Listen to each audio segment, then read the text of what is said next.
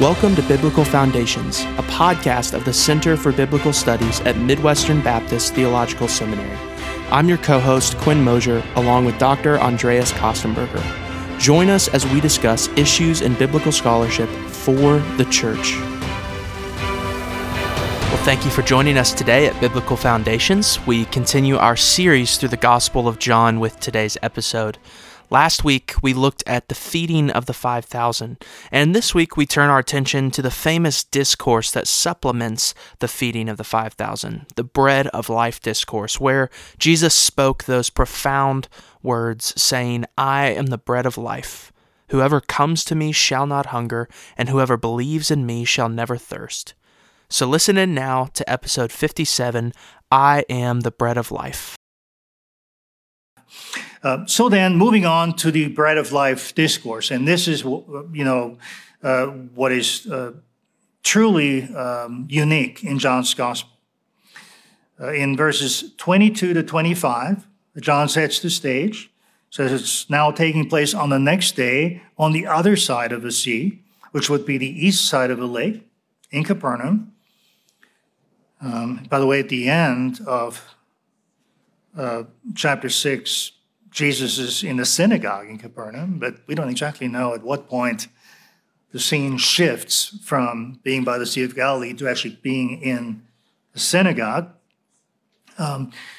Verse 26 features another one of those references to signs. Jesus says, truly, truly, authoritative statement by Jesus, I say to you, you are looking for me, not because you saw signs, but because you ate your fill of the loaves. In other words, people benefited physically from the miracle, but they failed to perceive the sign and so missed the true significance of the event.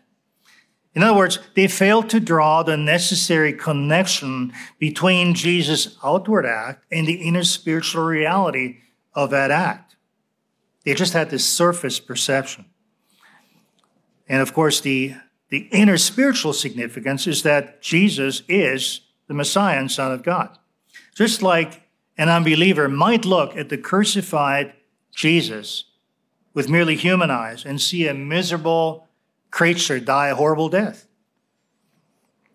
And a believer, on the other hand, would look at the crucified Jesus and see the Savior die an atoning death for the sins of humanity.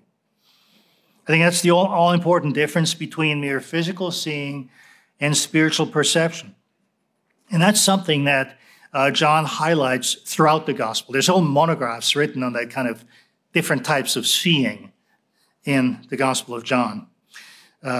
He already says in the prologue, and of course the prologue sounds the theme for the whole gospel, we, meaning the apostles, including John, perceived his glory, perceived Jesus' glory. The Greek word there is not your run-of-the-mill word for seeing, whether it's blepo or some other words. It's the word theaomai. It's a little bit more specific. And so at the risk of over-translation, I'm going to say, as I translate it, we perceived his glory. Not just physical seeing, but spiritual perception. And then again, following the first sign of Jesus, the turning water into wine, chapter 2, verse 11, it says, "This, the first of his signs, Jesus did in Cana in Galilee and manifested his glory, and his disciples believed in him." So they actually put their trust in Jesus based on perceiving how that sign transcended just what he did, as amazing as that in of itself was. But they took it as a sign to Jesus' identity. And so they staked their life on it. Typically, and I think it's very perceptive, John points out that people are operating on an earthly plane. Nicodemus only understands earthly things, such as natural birth. Jesus tells him about needing a spiritual birth. The Samaritan woman thinks of literal water. Jesus is talking to her about living water, which is an emblem of the Holy Spirit. Jesus tells his followers you know nothing about my true spiritual food, which is to do the will of the Father who sent him and to accomplish his work. So those are just a few examples from the Cana cycle. In our context here, Jesus tells the crowd, so he's now developing this food theme, if you will. Do not work for the food, that's chapter 6, verse 27. Do not work for the food that perishes, but for the food that endures to eternal life, which the Son of Man will give to you. So Jesus, I think, provides here a penetrating commentary on the human condition. We are inexorably caught up in our earthly, physical existence and tied to our need for food, shelter, and clothing. Certainly in our case, having been transplanted here a year and a half ago, it's so easy to get caught up in worrying about selling your house or finding a place to rent, or, what about all the furniture and so forth, right? And allowing that gradually to kind of take over and consume your every waking thought. Jesus knows that is our human predicament. But what Jesus, I think the God-man and the incarnate Son of God wants to do for us is to lift our eyes up from our earthly existence to perceive the heavenly reality to which Jesus came to introduce us. So there's a very strong, in my dissertation I talked about the fact that there's a very strong descent and ascent theme in John. The idea that Jesus descended from heaven to earth, then performed his work, and then ascended back to heaven. I think that's very much in play here. Something, of course, the Pharisees regularly are shown to misunderstand. And so there's some fine irony when John records people's question to Jesus in verses 28 and 29. They ask him, what must we do to be doing the works of God? I think that's just on so many levels, such a fascinating question, especially when you think of it in terms of first century Judaism and even a new perspective on Paul. Because, regardless of Paul for a moment, I definitely see a certain amount of works orientation in that particular context. And so Jesus then, his answer is even more intriguing. He says, this is the work of God, that you believe in him who is sent. In other words, the only work, quote unquote, God requires is putting your faith in Jesus. And of course, even that faith is God-given, like Paul says in Ephesians 2, 8, and 9. It's that total dependence on the one who came to give his life for us that liberates us, I think, from our lesser affections, which tie us to our earthly surroundings and possessions and relationships. Certainly something that I crave very deeply, to grow in my love for God and for Jesus in that way. Be truly free to serve him. Now, ironically, we're not done yet. The crowd then applies that same kind of works-oriented, legalistic, self-effort type of thinking that the new perspective incidentally denies first century Jews largely had. They apply that not only to themselves, what works must we do, right, to earn God's favor, if you will. They ask even Jesus to say, so what sign are you going to do? Verse 30, that we may see and believe you. What work are you going to perform?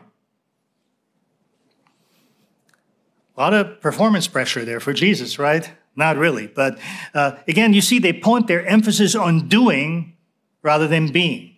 What are you going to do? Of course, little do they realize that the order is really the other way around. You see that all the way from the prologue. Jesus' activity is a mere outflow of his identity.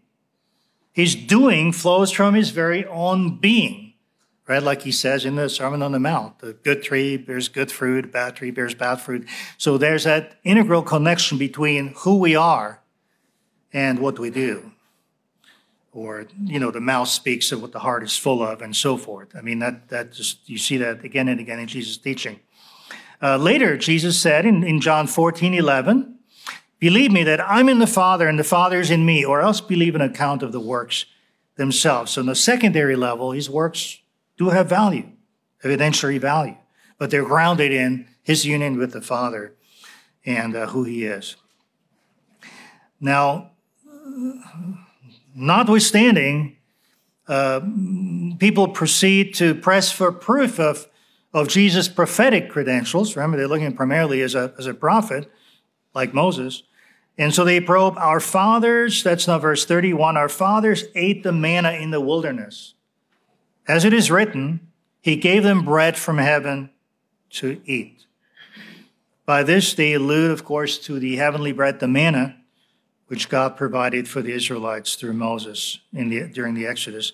If Jesus is the prophet, we've already seen that reference in 6:14, he must duplicate or even exceed the feat wrought by Moses during the Exodus. So can Jesus compete with Moses? Well, he first responds with a correction and a clarification. He says in verse 32, again, an authoritative Amen, amen statement. Truly, truly, I say to you, it was not Moses who gave you the bread from heaven, but my Father gives you the true bread from heaven. He says, okay, let's one thing get straight first. Let's not put Moses on a pedestal here. He was just God's servant. He was just God's instrument. So people are wrong if they kind of elevate Moses in some sort of he was the lawgiver. No, God was the lawgiver. He was the one who gave people the manna. And now Jesus then puts himself, he's not comparing himself with Moses. He's showing that he's integrally related to the God who truly gave the manna. And then in verse 33, he says, the bread of God is he who comes down from heaven and gives life to the world. So, Jesus makes clear that the manna is only a preliminary foretaste of Jesus himself. You see something interesting going on in Hebrews 6 along similar lines there, by the way. Preliminary foretaste of Jesus himself, who is the true antitype and fulfillment of the manna. He is the spiritual bread from heaven who will give eternal life to those who believe in him. And of course, we have a whole seminar here recently taught, Advanced Biblical Theology. I mean, you could spend literally hours on the way Jesus here appropriates the Old Testament with reference to himself. Remarkable model Jesus provides here of doing that. He's done something a little bit similar in chapter 3, verses 13 to 14, with, remember, the bronze serpent being lifted up also in the wilderness. And then, kind of intriguing parallel, kind of like the Samaritan woman in chapter 4, when she is promised living water by Jesus, where she says, Sir, give me this water always. Here in verse 34, people ask Jesus, Sir, give us this bread always. Of course, that's thick irony again, Johannine irony, because, it sounds like they're receptive, but they're really plagued by misunderstanding. They don't understand what they're talking about, and Jesus obviously perceives that. They've seen him with their eyes, but they fail to believe in him, in their hearts. People must look to the Son, verse 40. But John is very aware that people can believe in Jesus only if the Father enables them to do that, verse 37. I once have been accused of being a Calvinist because people noticed that I affirm the notion of predestination and election in John's gospel. And I'm saying, hey, this is good Johannine theology. I mean, that's not Calvinism. If Calvin picked up any biblical motifs, then I guess I'm a Calvinist. But as a biblical scholar, right, I'm not ultimately operating within a 16th century framework. I'm trying to operate within a first century framework as much as possible. Now, so as I mentioned, the crowds were willing to eat the bread Jesus gave them, but they're unwilling to receive his teaching, to receive the spiritual instruction, where he tells them about the deeper spiritual significance of the sign he's just performed. So this is why the Bread of Life discourse is just a crucial supplement that John gives us, in addition to the way the miracle is narrated in the other Gospels. Which is one reason why I just love John's Gospel so very much. There's an interesting dynamic, by the way, in this regard, where you have Jesus performing a sign. He feeds the multitudes. And then in chapter 6, verse 31, people are asking Jesus, what sign are you going to do? So they're basically betraying that they missed the sign. It's like, oh no, you missed it. He's already done it. And so what does Jesus do? Does he perform a sign? No. He just explains the significance of the sign he's already performed that they missed. And so my point is, he does the same thing in chapter 2, verse 18, where he cleanses the temple, and then people saying, what sign are you going to show us? As proof for your authority. And again, he doesn't do another sign. He just explains that the sign he just performed, clearing the temple, was a sign of God's judgment on the temple. Of course, his body being the true temple, which was destroyed and then raised 3 days later. So that's a little bit complex, but I think when you study it closely, as I've done, you see that there's the same kind of dynamic at work, which involves signs, involves people's misunderstanding, and then involves Jesus's clarification and explanation of what the sign means. Now, the signs are not necessarily self-evident. They require messianic interpretation.